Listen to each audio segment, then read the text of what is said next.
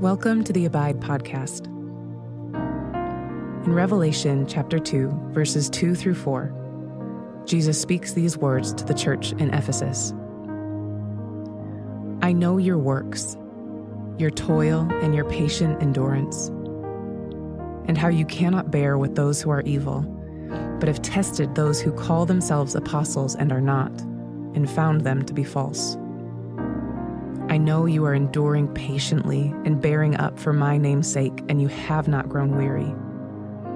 But I have this against you, that you have abandoned the love you had at first.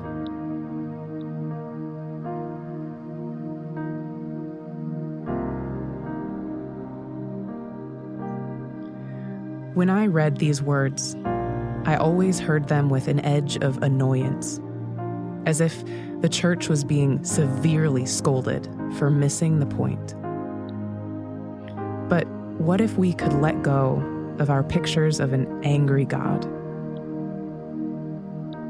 I heard these words differently when I was in a season of weariness myself. I felt stretched thin after pouring myself out in a number of different ministry contexts, working for the Lord, but working out of my own strength. And as someone spoke these words to me, I initially felt guarded. The last thing I needed was to feel like I was doing another thing wrong, or that all my work in service to God was misguided or wasted or unwanted. But then I began to hear these words differently. What if, instead of scolding, this could be an acknowledgement of all that you have tried to offer, all that you have endured along the way?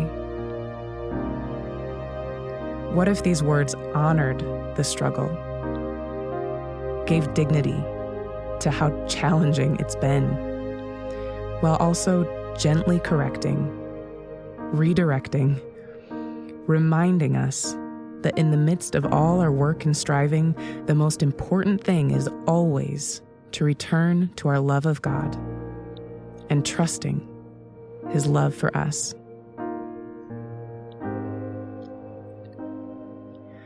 I think God cares about the things that we do. And I think He cares infinitely more about the state and the focus of our hearts. And when things start to feel difficult, when we start to lose our way, when our vision of Him starts to get blurry, I think He is inviting us to remember to come back to our first, most important love.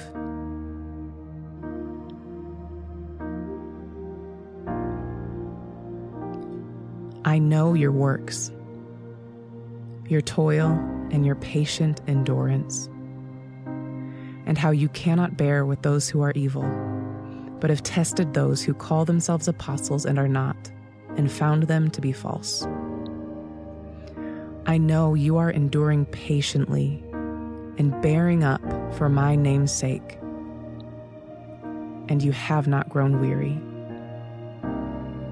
But I have this against you, that you have abandoned the love you had at first.